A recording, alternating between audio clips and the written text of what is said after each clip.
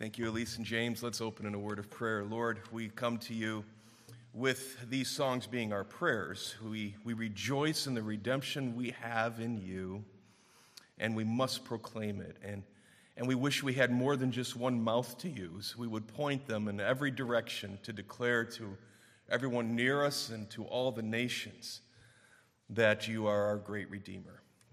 So, Father, we thank you for these classic, timeless hymns and these wonderful texts that have stood the test of time, all about your fame and your glory.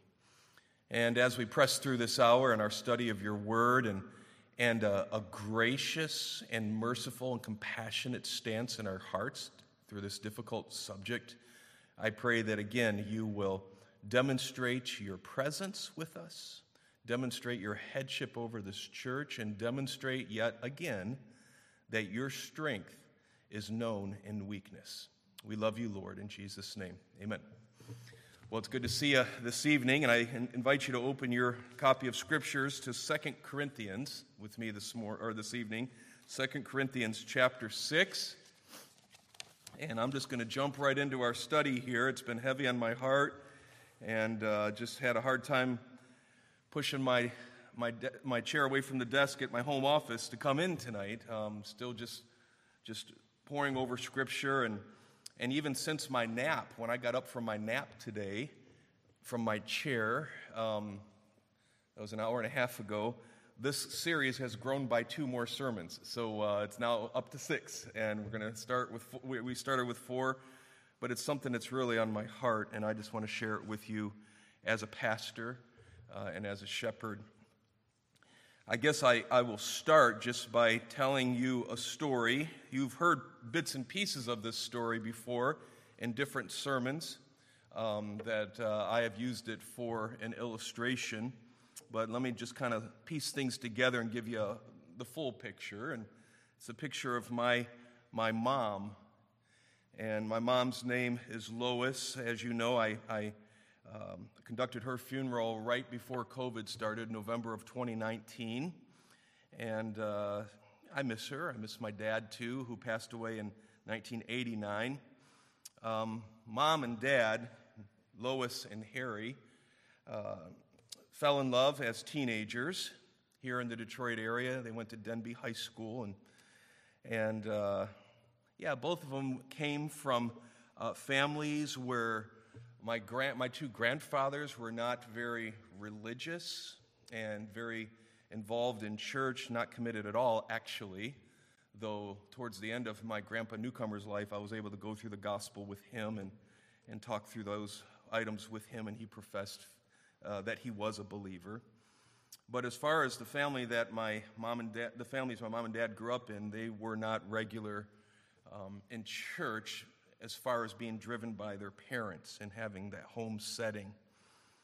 But both claim and would claim up to the point of their passing that they were both saved. They both responded to the gospel during their younger years. And so there were a lot of assumptions that they made about each other, and that's that each other was a Christian. And my earliest memory is that I was a member of Calvary Baptist Church in Roseville, Michigan, but my understanding is that prior to that, my first 2 years of life, I was Presbyterian, and I was even baptized as a baby in the Presbyterian Church, Knox Presbyterian, over off of 11 Mile Road and around that area in Warren. So I grew up familiar with church, but it wasn't long till I realized that Dad didn't go to church with us, ever. I have 2 or 3 memories of him at church before I was 18. One was for my baptism when I was about 7 or 8 years old, and the other one was my high school graduation. He did sneak to a church service at Bob Jones University when they came to visit me when I was a student there, but that doesn't count for church. That's a school. So Dad was never in church. You say, well, what's the full story there? Well, early on in the marriage, it was obvious that my dad was no longer living a life consistent with Scripture. And it would have a lot to do with heavy drinking It would have a lot to do with friends in business as he was starting his businesses. And it would have a lot to do with private entertainment preferences that my dad held. And so early on in their marriage, there was a growing spiritual divide. Mom had an interest to be faithful in church, and only an interest, but because of this growing divide, it was confusing for my mom. She would tell you that when she was in midlife, she hit what she would call her dark years, and these were several years where my mom would actually follow my dad into what he was into, and she was miserable. Looking back, she would say she was miserable during those dark years, and then it was the swing resulted in her taking some harder looks at my dad, who was only going further and further down this path. Now, don't get me wrong, both parents loved all three of us kids. I'm the youngest. My middle sister is around 10, 11 years older than I am, and my oldest sister is around 14, 15 years older than I am. Our parents loved us. We never doubted that. And they provided for us well and even paid for our schooling. So good situation there for the most part. But Dad's lifestyle and his preferences would make their way home with them at times or take us as a family into them. And so the divide was getting a little more stark, and it's at that time that a pastor's wife, her name was Marcella Rhodes at Calvary Baptist Church of Warren, got a hold of my mom. And she said, "I want to help you." My mom went to her for counseling, and she was more than happy to embrace her. And what started out as a long-term counseling relationship actually birthed a women's Bible study at Calvary of Roseville that ended up going on for several decades after that and being very, very large, drawing many ladies every year to that Bible study. My mom was the reason that study started. And Marcella Rhodes counseled my mom into a stability of how to be married to an unbelieving or disobedient spouse. What's the plan? What's the long-haul plan? And my mom listened and grew, and it was by this point that I was growing up as a young child, and I just remember my mom going to church on Sunday mornings. You see, she was only allowed to go to church on Sunday mornings. It was at one point where my father would allow her to go Sunday morning and Sunday night, and she would be involved with the choir. I have faint memories of that, but Dad drew the boundaries in a little bit more for Mom and just said only Sunday morning. And Marcella said, "He's letting you come and gather, and church isn't just when we gather. It's a relationship like we're having here between Sundays. You need to submit to your husband on this." And my mom did sweetly, and my dad respected that. And by the time I moved to Clarkston, Michigan, to attend Springfield Christian Academy in 5th grade. I was 10 years old. Springfield at that time, maybe CCA had the same thing. I had to turn in a slip every Monday morning at church at school that I went to church 3 times over the weekend. And so my mom and I went to the principal and said, "We're only allowed to go Sunday mornings." And so they worked something out where I could count Sunday school as one, Sunday morning service as one, and then Monday night Awana as a church service, and I could remain at the school. That's how I had to grow up navigating that with Mom and with a sweet attitude, and Mom submitted to that. Well, as my dad and Mom stayed married through those years, my sisters had been grown and married and moved away.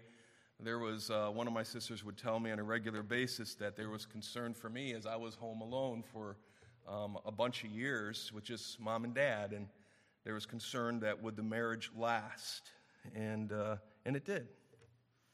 And as I got older, I kind of orchestrated some family dates that we would do, maybe go to a movie and a dinner or something like that. Our family spoke the language of golf, and my mom even got into it to have another excuse to pull up into Dad's life, and that was actually some sweet times there. When I was 22, and I had this lovely fiance that was coming into our family. My dad adored my wife, my fiance, from the start. And my dad was impressed with Christian education, so much so he paid for me to go K through 12, and then college. He helped me and my sisters as well, and he had no problem. He wanted me to go to University of Michigan and study business, but he had no problem with me going to Bob Jones University because he saw the fruit in my sisters' lives and my brothers-in-law's lives. So he was very open and pleased with what he saw. But then, of course, in October of 1989, Dad found out. He didn't tell Mom and the kids yet, but he found out that he had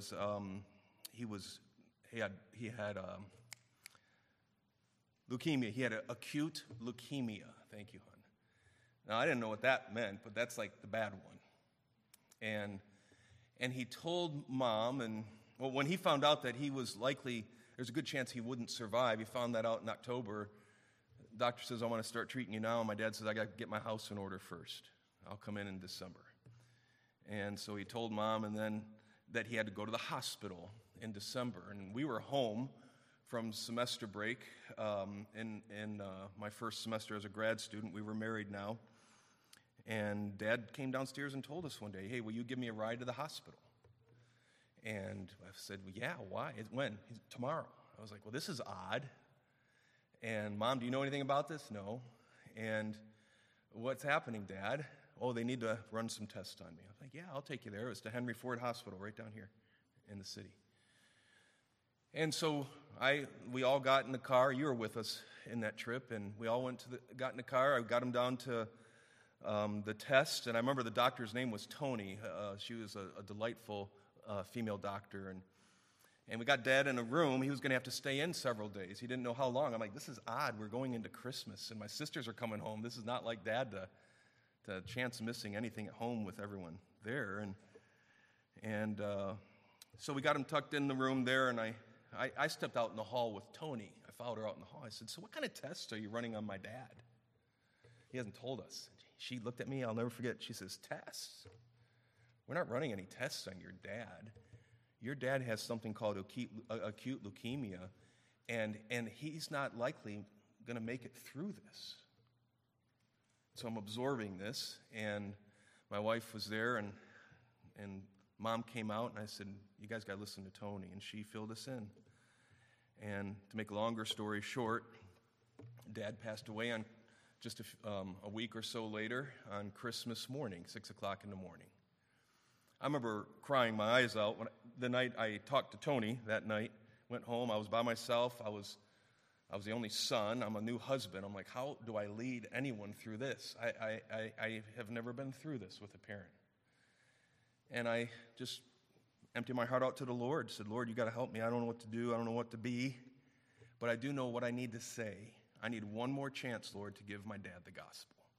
Had given it to him many times, and I said, but Lord, there's so many people in and out of the room. I said, I need some time when I'm there tomorrow where no one's coming in the room. We told his coworkers, no visitors except family, so that cut down on the flow.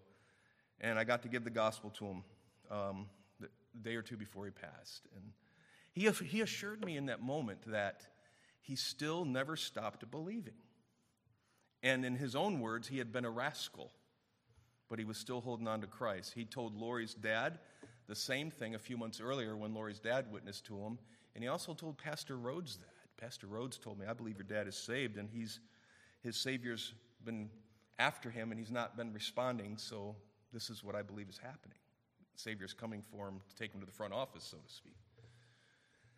Well, he passed, and that's all I know. I know as much as you now, whether I'll see Dad in heaven or not. God knows the heart.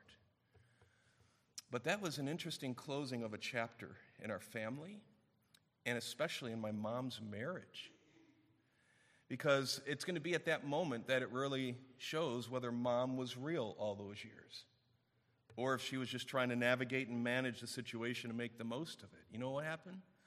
My mom, with this freedom, just blossomed into the church. You couldn't, if the doors were open, she was there. If there was a corporate prayer meeting on a Wednesday night, there's no way she's going to miss that if she's the only one there. She was there Sunday mornings. She was playing the piano again for church. She was there whenever she could be there. She signed up for Bible studies during the week. She signed up for piano lessons under Powell is her last name, up in Midland. She'd drive all the way up to Midland, Michigan, and get a piano lesson every week. Not Midland. Renee Willette's church. What is it? Just say it. Bridgeport, Michigan. And she was just having the time of her life. Why? Because all those years, through her gracious submission during a difficult marriage, a very difficult marriage, it was real.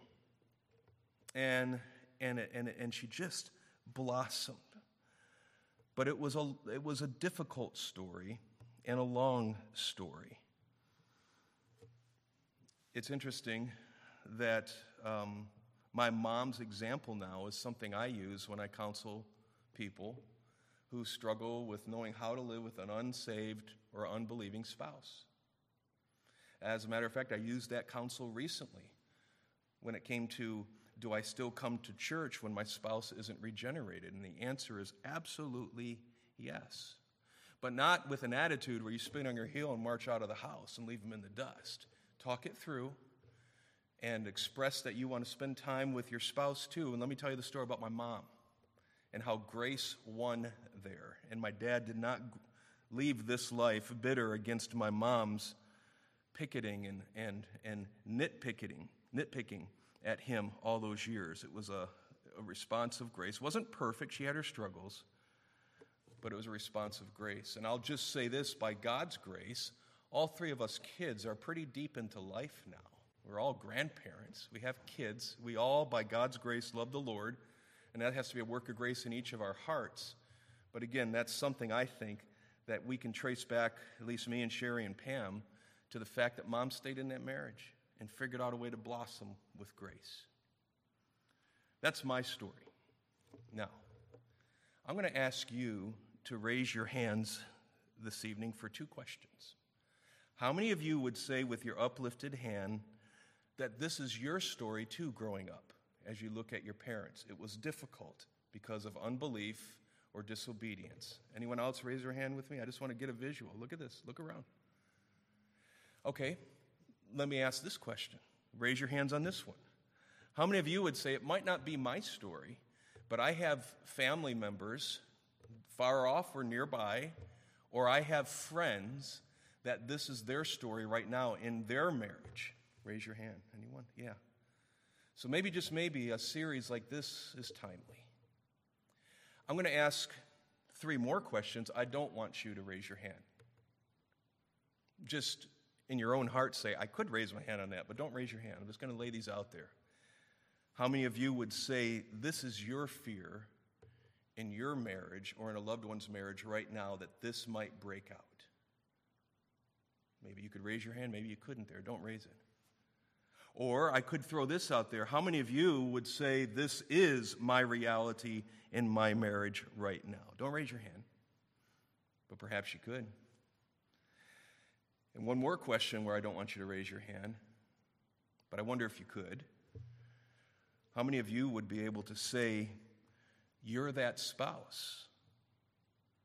You're that spouse that the one that you have married is trying to figure out how to live with you. They're faithful in their faith and their walk with Christ, but you are the one that is wondered about as to whether it's just disobedience on your part or there's no life in you at all to begin with. I wonder if you're that spouse. Don't raise your hand, but I'm throwing it out there. I want to start this series tonight that will go into the fall when I'm speaking on Sunday nights. 2 kingdoms and 1 house, living with a disobedient or unsaved spouse. This is a conversation we need to have as a church family, and very candidly. And I am choosing to have this go live stream and be recorded on our website or on sermon audio so you can refer to it in the future or refer others to it. Where do we start? Where do we start? What has to be the first sermon or two along these lines? And we may take two to get through this evening.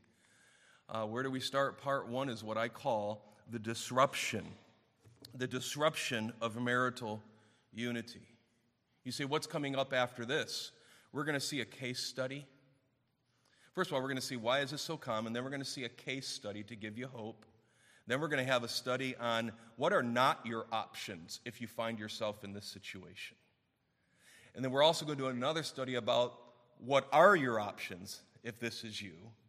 And then we're going to do another study out of Romans chapter 12 of what are your rights when you are wronged in your marriage. And then we'll probably have one final study where I share with you some final thoughts of the opportunities that such a marriage has, opportunities for the gospel, opportunities for the glory of God. And then I already have in my hands a 4-page letter I'm going to read to you that a lady in the church I pastored in North Carolina said, this is my story. I've written it out for you, and I want you to share it every chance you get whenever you speak on this topic. So that's our roadmap. But what I want to start with is this, the actual disruption of marital unity. How do we get to this point in a Christian marriage?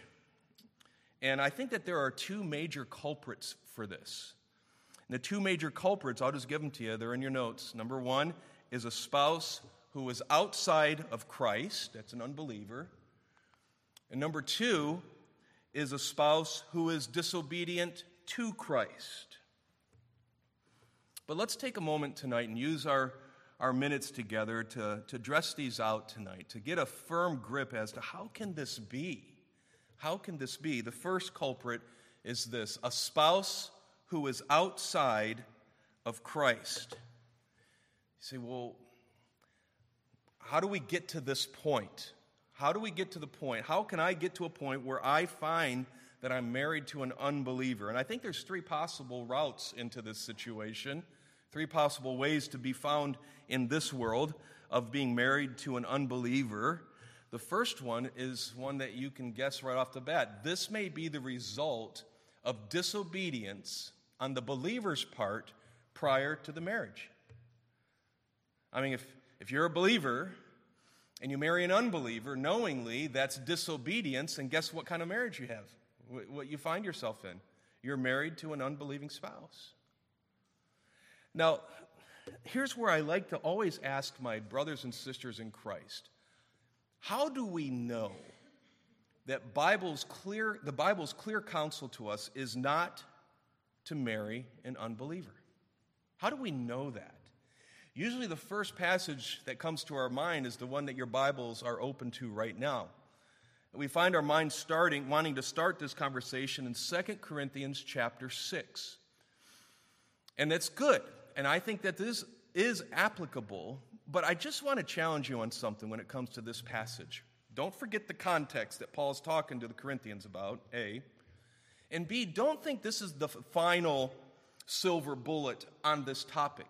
It's helpful, but I'll say this, at best, when it comes to the topic we're covering now, being married to an unbeliever, this passage gives us a clear principle. Yes, it does. But you know there's another passage we should be able to go to that gives you an apostolic example. And beyond that, beyond a text that's a principle like 2 Corinthians 6, and beyond the apostolic example, there's thirdly, and I think most importantly, a very clear command. Well, let's start with the principle first. We see this here in 2 Corinthians chapter 6. You know these verses. You've read them before. He's talking to the believers, and he's talking to them about their life of worship primarily. That's the context we have going on here. Worshiping the true God, responding to the true gospel, while living in a pagan, idolatrous environment there in Corinth. That's the context, and it's in that context that we find this principle that applies to what Paul's covering in the moment, but we can take the principle and apply it broader. And we can start reading in verse 14. Do not be bound together with unbelievers. Or some of your translations say unequally yoked together. We say, what does that mean? Well, if you put if you put a cat and a poodle into the same yoke, you're going to have a problem. Maybe not, they're both alike. But work with me there, right? If you have a cow and a water buffalo in the same yoke trying to work together, it's going to be chaotic. Do not be bound together with unbelievers. Is he talking about marriage? Well, not mentioning it here, but get the principle. For what partnership have righteousness and lawlessness? Or what fellowship has light with darkness? Or what harmony has Christ with Belial? Or what has a believer in common with an unbeliever? Or what agreement has the temple of God with idols? For we are the temple of the living God, just as God said, I will dwell in them and walk among them, and I will be their God, and they shall be my people. Therefore, come out from their midst and be separate, says the Lord. Do not touch what is unclean, and I will welcome you, and I will be a father to you, and you shall be sons and daughters to me, says the Lord Almighty. Chapter 7, verse 1. Therefore, having these promises, beloved, let us cleanse ourselves from all defilement of flesh and spirit, perfecting holiness in the fear of God. What's the initial context here? He's talking about true worship and false worship. Okay, you have to understand that before we look for a principle about our other topic. I do think we see a principle here, and it's this: don't be involved in a spiritual endeavor with an unbeliever. We wouldn't do that as a church. We're not going to connect with the Jehovah's Witness for a common effort in the gospel. We're not going to connect with a pagan worshiper from the local college and say, we're both trying to accomplish the same thing. I'll do it with Jesus, you do it with the spirits that you channel. It's like, we can't do that. Bring that into this context, and you see that's what he's saying. But pan back just a little bit. If we are involved on a spiritual endeavor, don't bring believers together with unbelievers. Some can argue whether or not this is talking about business practice. I personally don't think it does. A business partnership, though requiring different worldviews to get along with each other, is not necessarily a spiritual enterprise in its mission statement. As individual believers, they have mission statements that are spiritual or not. If they can make it work together, I don't think that they're under church discipline for being in business together. But marriage, not just church, but marriage, I think we can argue from Scripture, is a spiritual endeavor. A spiritual, one flesh goal of projecting Jesus through this marriage, through the submission of the wife and the gracious leadership and care of the husband. Showing a picture of the headship of Christ and the beautiful completion of the church that Christ has redeemed, and that's seen in that marriage. That's just spiritual adventure. How can we portray that if we actively pursue marriage to an unbeliever? So I think we can come here, but don't end the discussion here. This is just a principle, and it's a good one. But I want you to see an apostolic example. Go back to the left to 1 Corinthians. 1 Corinthians chapter 9. Here's an apostolic example. It's like as we go through these from a principle to an example to a command, they're picking up weight. And that command is hold the most weight. But we have an apostolic example here. You say it's Paul. Yeah, but hear him out. Chapter 9, verse 1.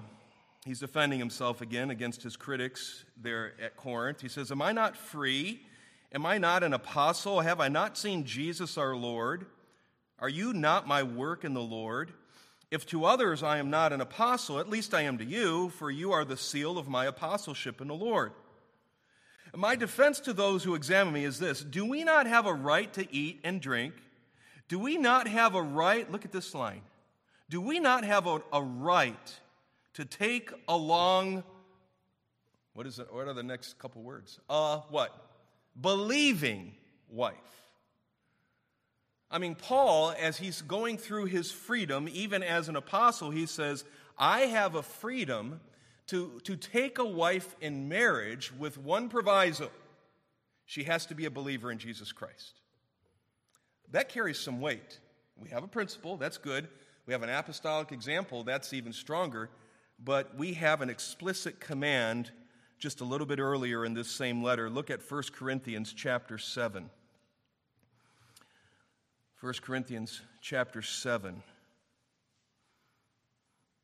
And follow along in verse 39. A wife is bound as long as her husband lives. No, stop there.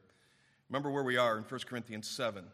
As you go through in your devotions and mark up your copy of Scripture in 1 Corinthians 7, I'll save you a big headache by telling you now that he's dealing with 4 types of individuals. And you'll see these come up all the way through the whole chapter. He's talking about those who are currently married.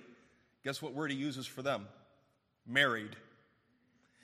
He's talking about those, a second category, who have never been married. And the technical word throughout this chapter for that is the word virgin.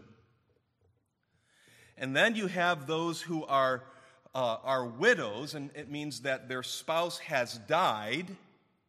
That's a third category you're going to see in 1 Corinthians 7. And then there's a fourth category that you're going to see, and it's those who used to be married but are no longer married now because they have become unmarried. And those are going to be the divorcees in the church. Those are the 4 categories. And if you go into this chapter with those keys, it'll make a lot more sense to you. Make sure you keep those categories distinct. Well, he's talking to that category of widow and widower when he comes to verse 39. If a wife is bound as long as her husband lives. In other words, bound means it's not supposed to be unbound. And he's already talked about being married to unbelievers, as we'll see in a moment. But, he says in verse 39, if her husband is dead, or if he falls asleep, if he dies, she is free to be married to whomever she wishes. But here's the proviso, here's the command. Only in the Lord.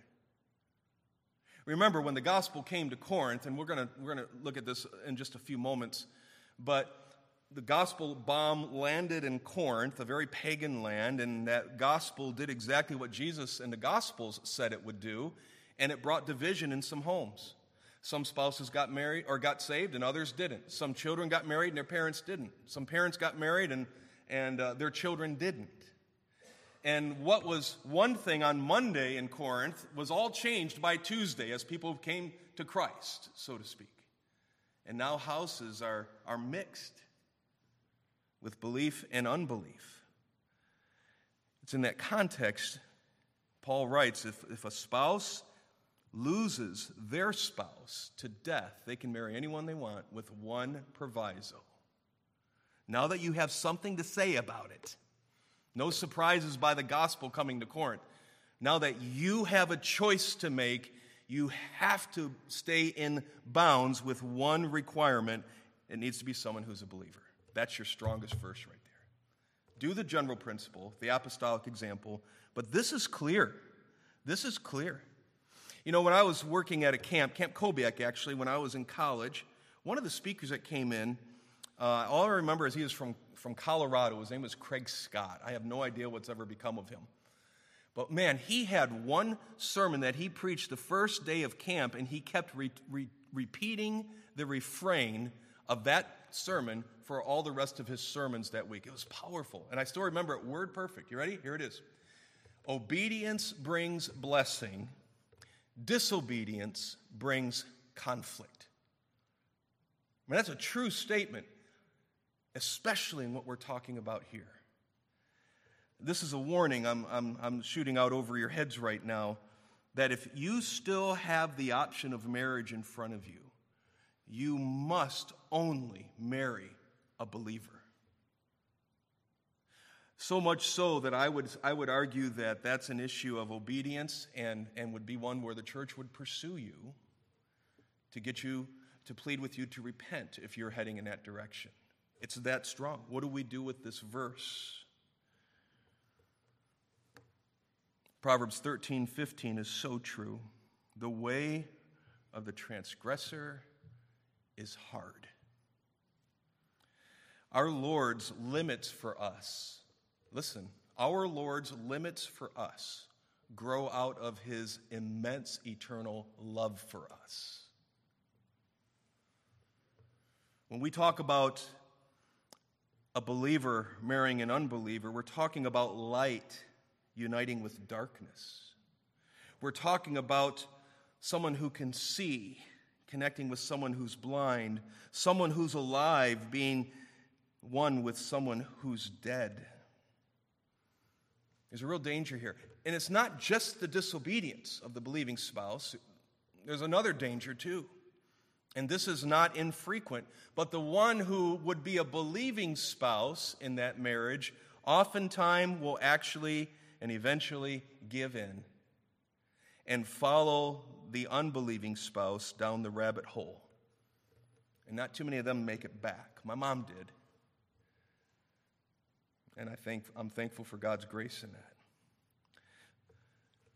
The way of the transgressor is hard. You say, well, how do I find myself married to an unbeliever? Because this may be the result of disobedience on your part prior to the marriage. And here we are now. You're married to an unbeliever.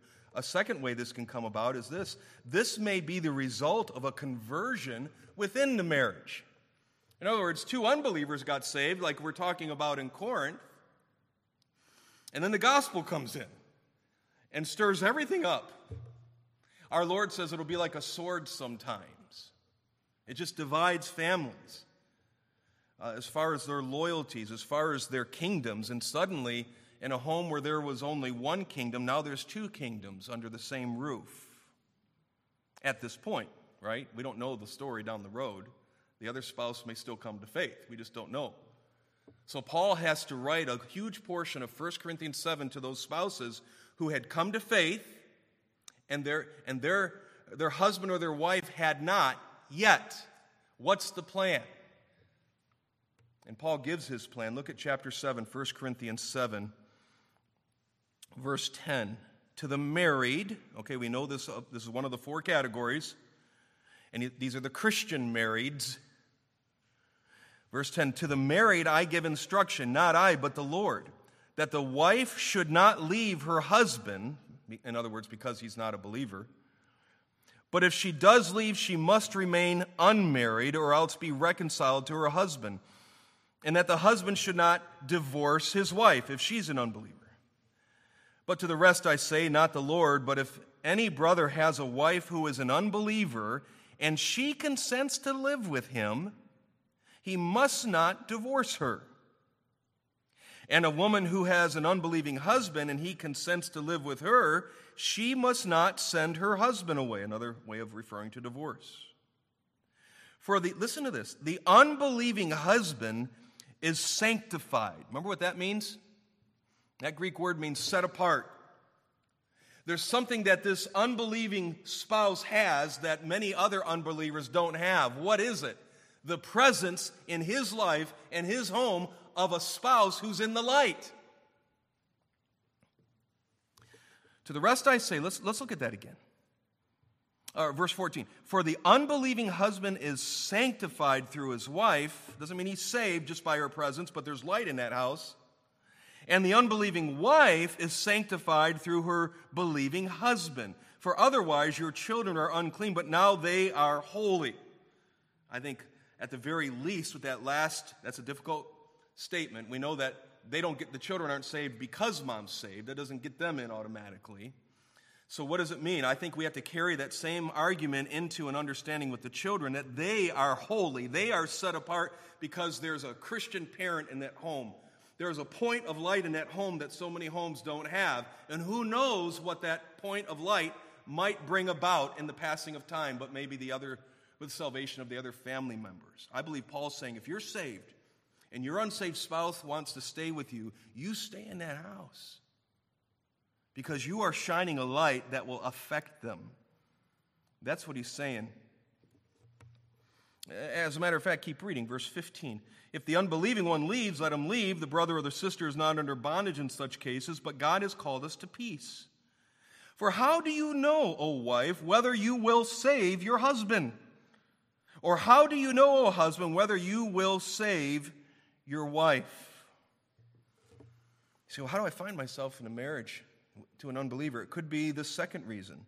It's the result of your conversion that happened after you were already married. It's not that you knowingly married an unbeliever as a believer, But both of you were unbelievers when you got married, and then the gospel came for you. But then there's a third reason. I guess I should start clicking these PowerPoint slides if I made them, right? And the third reason is this. This may be a total surprise within the marriage. This may be a total surprise within the marriage. I want you to look at a verse that's very important in this conversation as a general principle. And we're actually, as we bring out the proposed revisions for the Constitution and bylaws for you as a congregation, for you to consider, we're going to have to come to this verse as well when it comes to church discipline. 1 John chapter 2, verse 19, talking of false teachers, but we also have a principle here.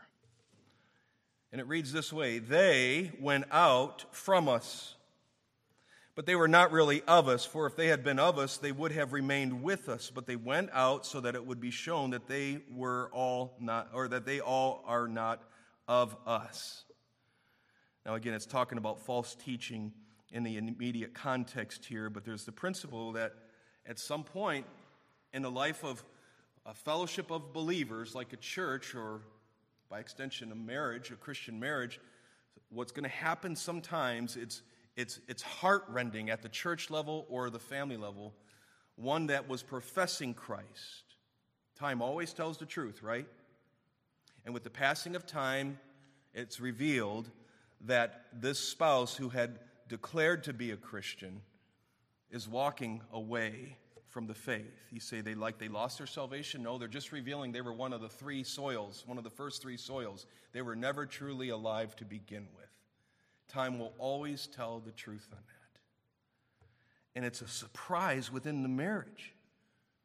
The spouse thought, I thought I married a believer, and after all these years, maybe decades, time has revealed that there really never was life in them. This is a horror for me as a pastor. I have been doing premarital counseling precisely since 1992. I remember the first couple I did when I was on staff at the university. It was someone from Sterling Heights, too. I had to go all the way to South Carolina to counsel someone from Sterling Heights for premarital. And I've been doing a ton of it since then. I love premarital counseling. Everyone in the room wants to be in the room usually. A lot of your counseling, not everyone wants to be in the room. This is one of those situations where everyone's like, I'm glad I'm here, let's go. And I can think immediately of two couples within the last decade, a decade and a half, who I've grilled on salvation. I have come back to it time and time again within the counseling, only to find out with the passing of the years that one of the members of each of these two marriages who professed Christ was never really regenerated. In one case, the marriage was severed very quickly. First one, after all those years of counseling, that I had a divorce now on the stats. The other one's still together, trying to figure things out, and in a dangerous place in my mind. It's like, wow, we got into marriage. I thought we were both believers, and then it's a surprise. I remember when I was pastoring down in North Carolina, I think I've told you this story. I'm going to use the names. I'll use the name Ward and Ann. How's that? That's not their real name. And Ward had come to Winston-Salem, North Carolina to study for the ministry at Piedmont Baptist Bible College, which was 2 miles from us, our church. We had a lot of their students and some of their faculty in our church. And he had left his secular job and had found a job in Winston-Salem, and he was enrolled in Bible college, wanted to be a preacher, and his wife was just as giddy as could be. She was so excited about him following God's call on her life. And it wasn't long that he was in our church, and time started telling the truth about Ward. Ward had been hiding some very strong liquor in his house, behind his water cooler to be exact, his water heater, where his wife would never look. And when she wasn't home, he was hitting it pretty hard, kind of take the edge off of his work, which wasn't an ideal job, and the pressures from his studies, which only added to it. and he found himself turning to liquor and to drunkenness time and again. And in his drunkenness, he would make phone calls to other ladies in the church that were married during the day, and they were inappropriate phone calls. I'll just say that. And of course, when that came to light, the church loved him enough to approach him. First me, one-on-one, and then several of us and him. And this took about a month, maybe a little over a month. And then we had to call the church to action. We didn't give them details. Just keep things in general terms, as we're going to talk about here in our church. And then we called him to repentance for over a month, and he didn't. And suddenly he was put out of the church by a church vote, out of obedience to Matthew 18. And now his church, this wife's church, had to treat him as an unbeliever. We don't know his heart, but we're supposed to treat him as an unbeliever. I cannot tell you how crestfallen and difficult this was for Anne. Her world was crashing down around her. I remember one person in our church went to Ann, and he didn't believe in church discipline. He says, "I'm so sorry for what the church is doing." And Ann was about this tall. She stood up to this guy and said, "Please don't ever say that again to me. I've never been in a church where we've been loved and protected like we are being right now, where someone would come to try to help." And she would say, "I want you to love my husband to whatever degree is necessary to bring him to repentance." He never repented. We reached out to him. Never repented. Moved out to the coastal city in North Carolina, and I lost touch with them.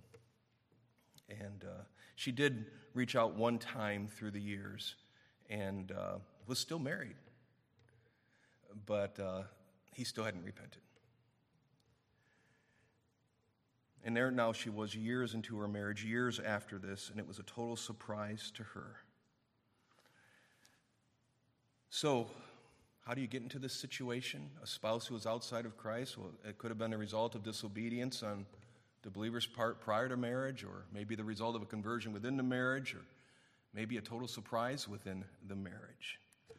That's the disruption. That's the first culprit, a spouse who is outside of Christ. But there's a second culprit, and it is a spouse who is disobedient to Christ, one that would claim to be a believer and may truly be a believer. But they are on a trajectory of disobedience, at least in the present. We don't know what will happen in the future as far as church discipline or something like that. You say, well, how can this happen?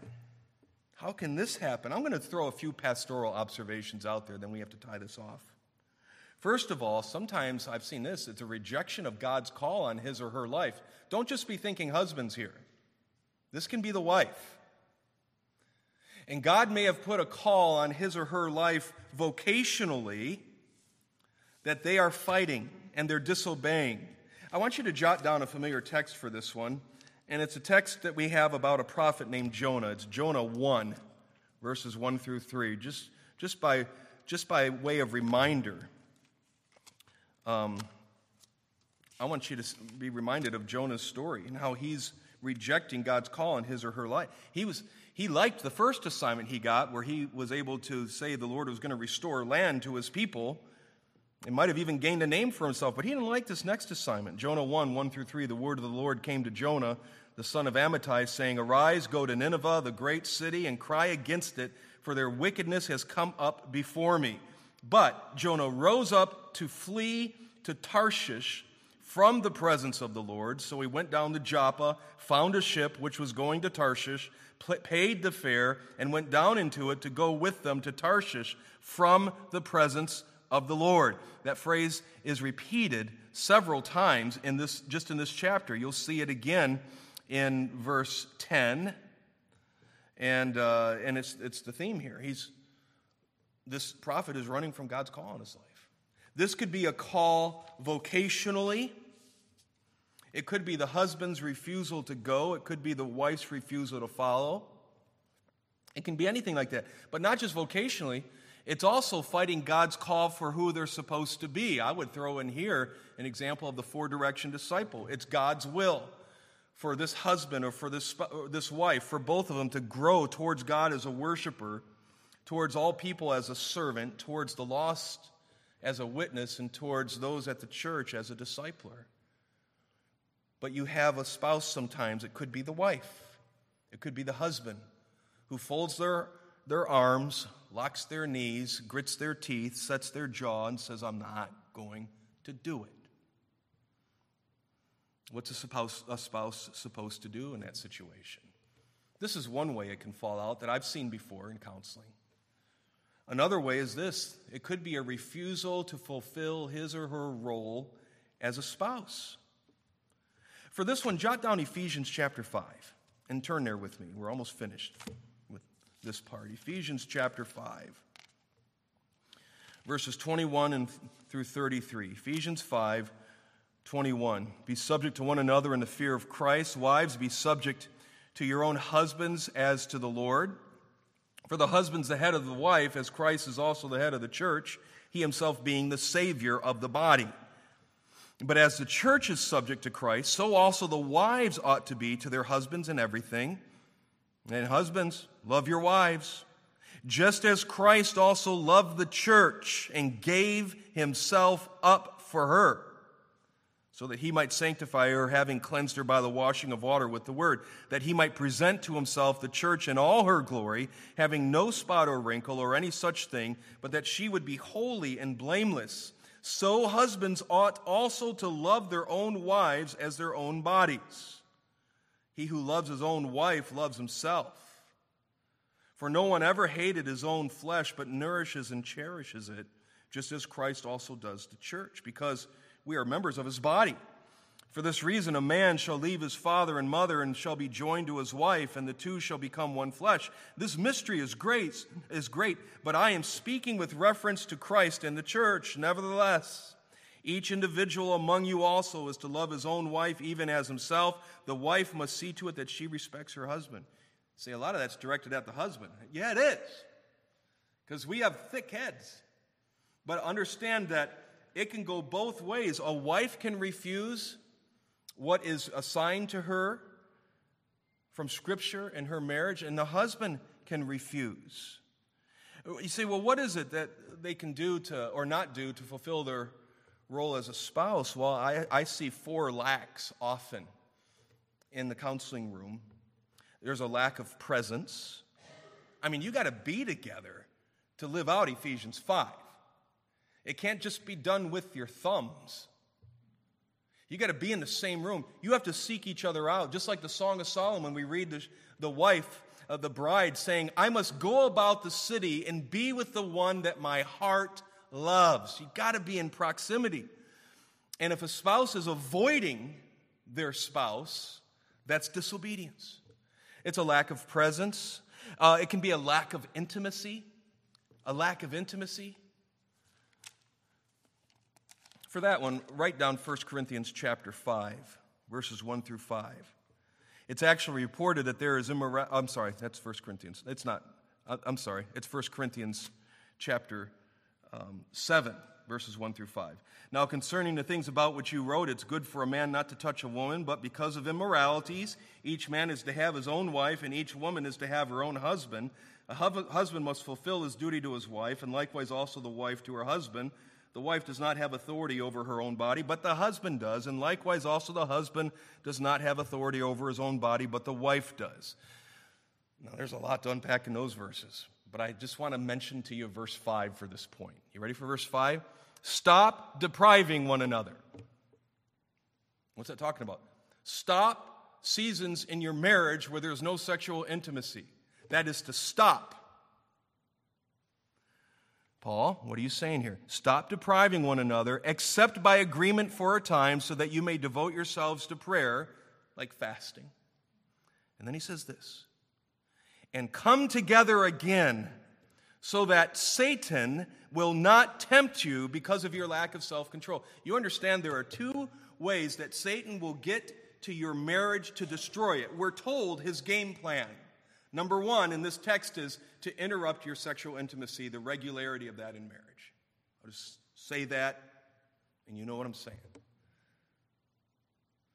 There's a second way that we're told he will interrupt the relationship, not just in a Christian home, but even in a local church. and it's with a lack of communication. You have a lack of presence, lack of intimacy, lack of communication. Ephesians 4. Ephesians chapter 4.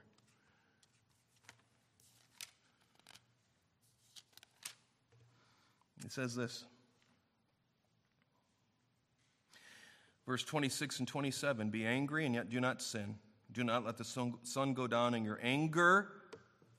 Listen to this next verse. And do not give the devil an opportunity. I'll tell you how Satan wants to interrupt your marriage. It's to keep you away from each other.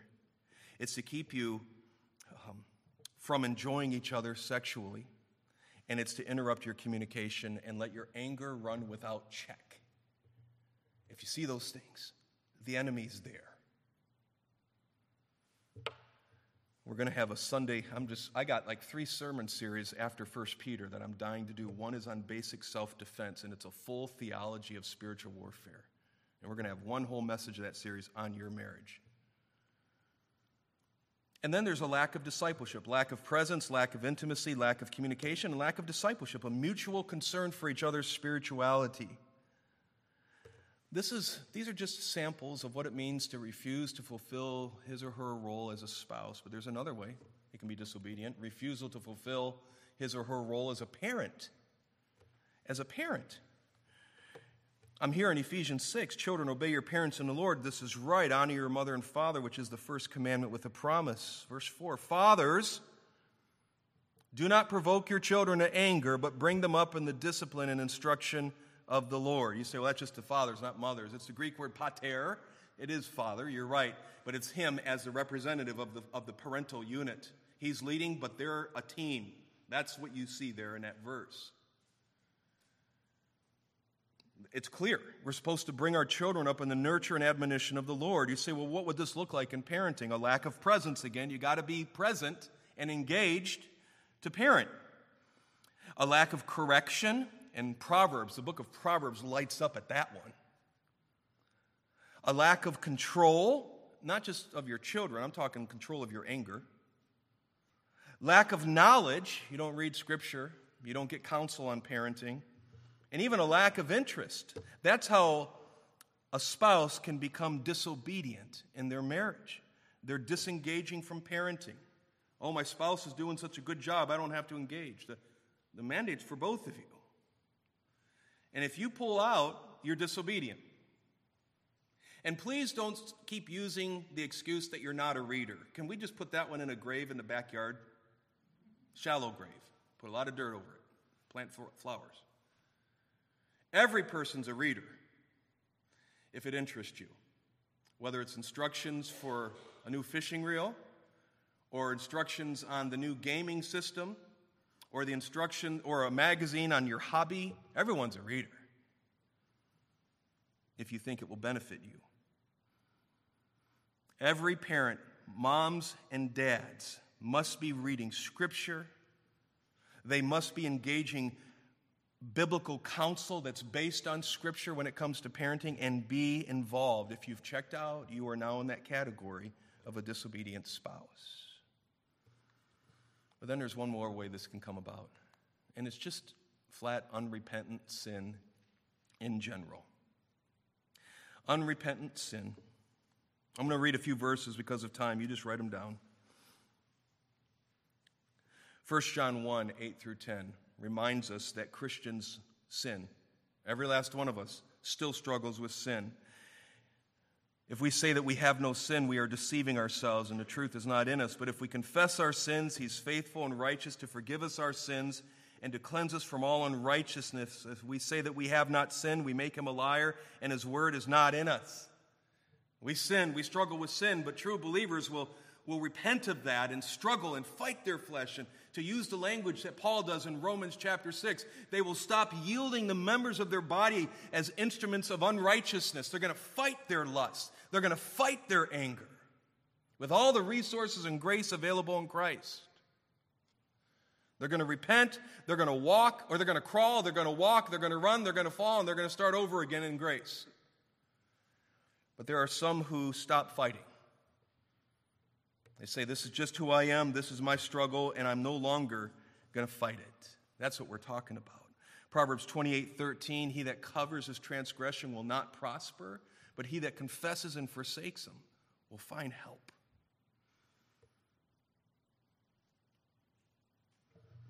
If someone, as we'll see as a church family on Sunday mornings next month, when we study church discipline for 4 weeks, we're going to see that sometimes the church has to love to that point. It's the highest expression of capable of being shown by a church, is pursuing each other when there's unrepentant sin. But understand this.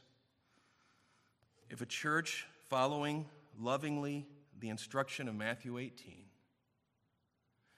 and through the church, the Lord, the shepherd, is pursuing a straying lamb, and the lamb doesn't return, that professing believer needs to be put outside of the church.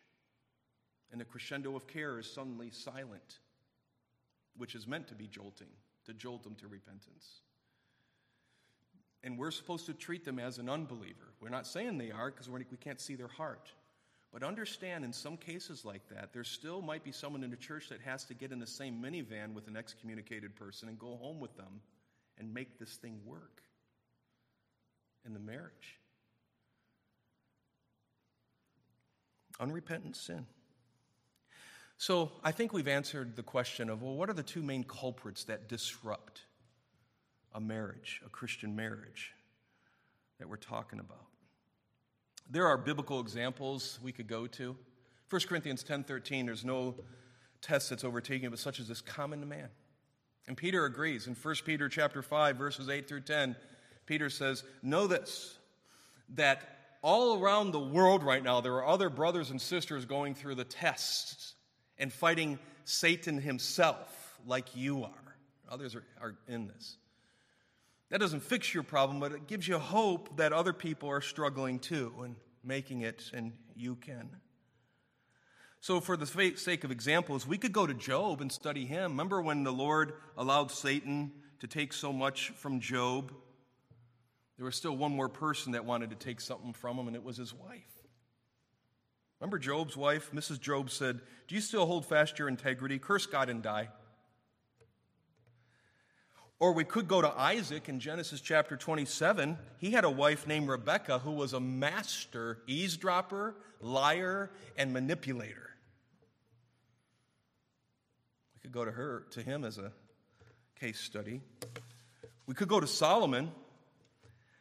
1 Kings 11, 3 through 4. He had 700 wives, princesses, and 300 concubines, and his wives turned his heart away. He went down the rabbit hole after them. For when Solomon was old, his wives turned his heart away after other gods, and his heart was not wholly devoted to the Lord his God, as the heart of David his father had been. But there is a case study I want to go to in our next study in this series. It's about a lady named Abigail. She was married to a man named Nabal. Remember these words? 1 Samuel 25:3. Now the man's name was Nabal. His wife's name was Abigail. And the woman was intelligent and beautiful in appearance, but the man was harsh and evil in his dealings, and he was a Calebite. And in our next study, we're going to study her life in that scene. And you know what the name of that is going to be? A Portrait of Grace. That's what's going to be our demonstration of 1 Corinthians 10 or 1 Peter 5 to give you hope. So here's my goal for this series. You ready for my goal for this series? I have several. First of all, I want it to be a warning to you. If you're not married, or if you're in a place where a spouse dies and you have this option open up again, it's a warning not to marry an unbeliever, period. Number two, I have this goal. I wanted to give hope to those who find themselves in marriages, like we've just discovered this evening. I can't guarantee that things will change in the heart of that spouse, but I can point to what Scripture says, and it has a lot to say to someone in a difficult relationship like that. And of all people, Peter's going to have a lot to say in 1 Peter chapter 3, verses 1 through 6. I'm going to leave that message in the Sunday morning series. A third goal I have is that you'll have a newfound resolve of grace in your own life to endure and be that light in your home. A fourth goal I have for this series is to create counselors out of every last one of you. Whether this is your story or not, I want you to be able to counsel with this material to help others. And I have one more goal for this series, and it's a goal of rescue. A goal of rescue. If you are that unbelieving spouse or that disobedient spouse, you're here with us or online, I'm coming for you. I want you to repent. I want you to be in a place of safety. If you've never accepted Christ, if it's been a facade, you're one of the first three soils, I'm laying it out with you in this series. I want you to come to Christ. If you are truly regenerated, but you're running from the Lord and His will for you as a husband, as a parent, as a spouse, as a believer, I'm coming for you. Because I want you to see the weight that has come down on your husband's life, or his shoulders, or your wife's shoulders, of how they have to navigate life with you, and they're doing it because of their love for you and their burden for you when it comes to the gospel. If you are that unbelieving or disobedient spouse, I'm gunning for you. And I want to hear your story told someday and how grace came for you. Would you stand with me as we close in a word of prayer this evening? Father, I don't know that we have said anything new today, but we've organized it so that we can feel the urgency of looking into this wherever we are in life, whatever decade we're in, whatever state we're in, as far as being unmarried or married or widowed or virgin, never been married. Lord, help us to not be able to get this off our minds as we drive to work tomorrow, as we push the lawnmower, as we drive anywhere. And I pray that the warning and the rescue and the training of counselors will be very clear to us. And even as we anticipate our next study in this series, the study of the life of Abigail as a case study, create an urgency in us to be here. And I pray that before we even get any deeper in this series, we'll already hear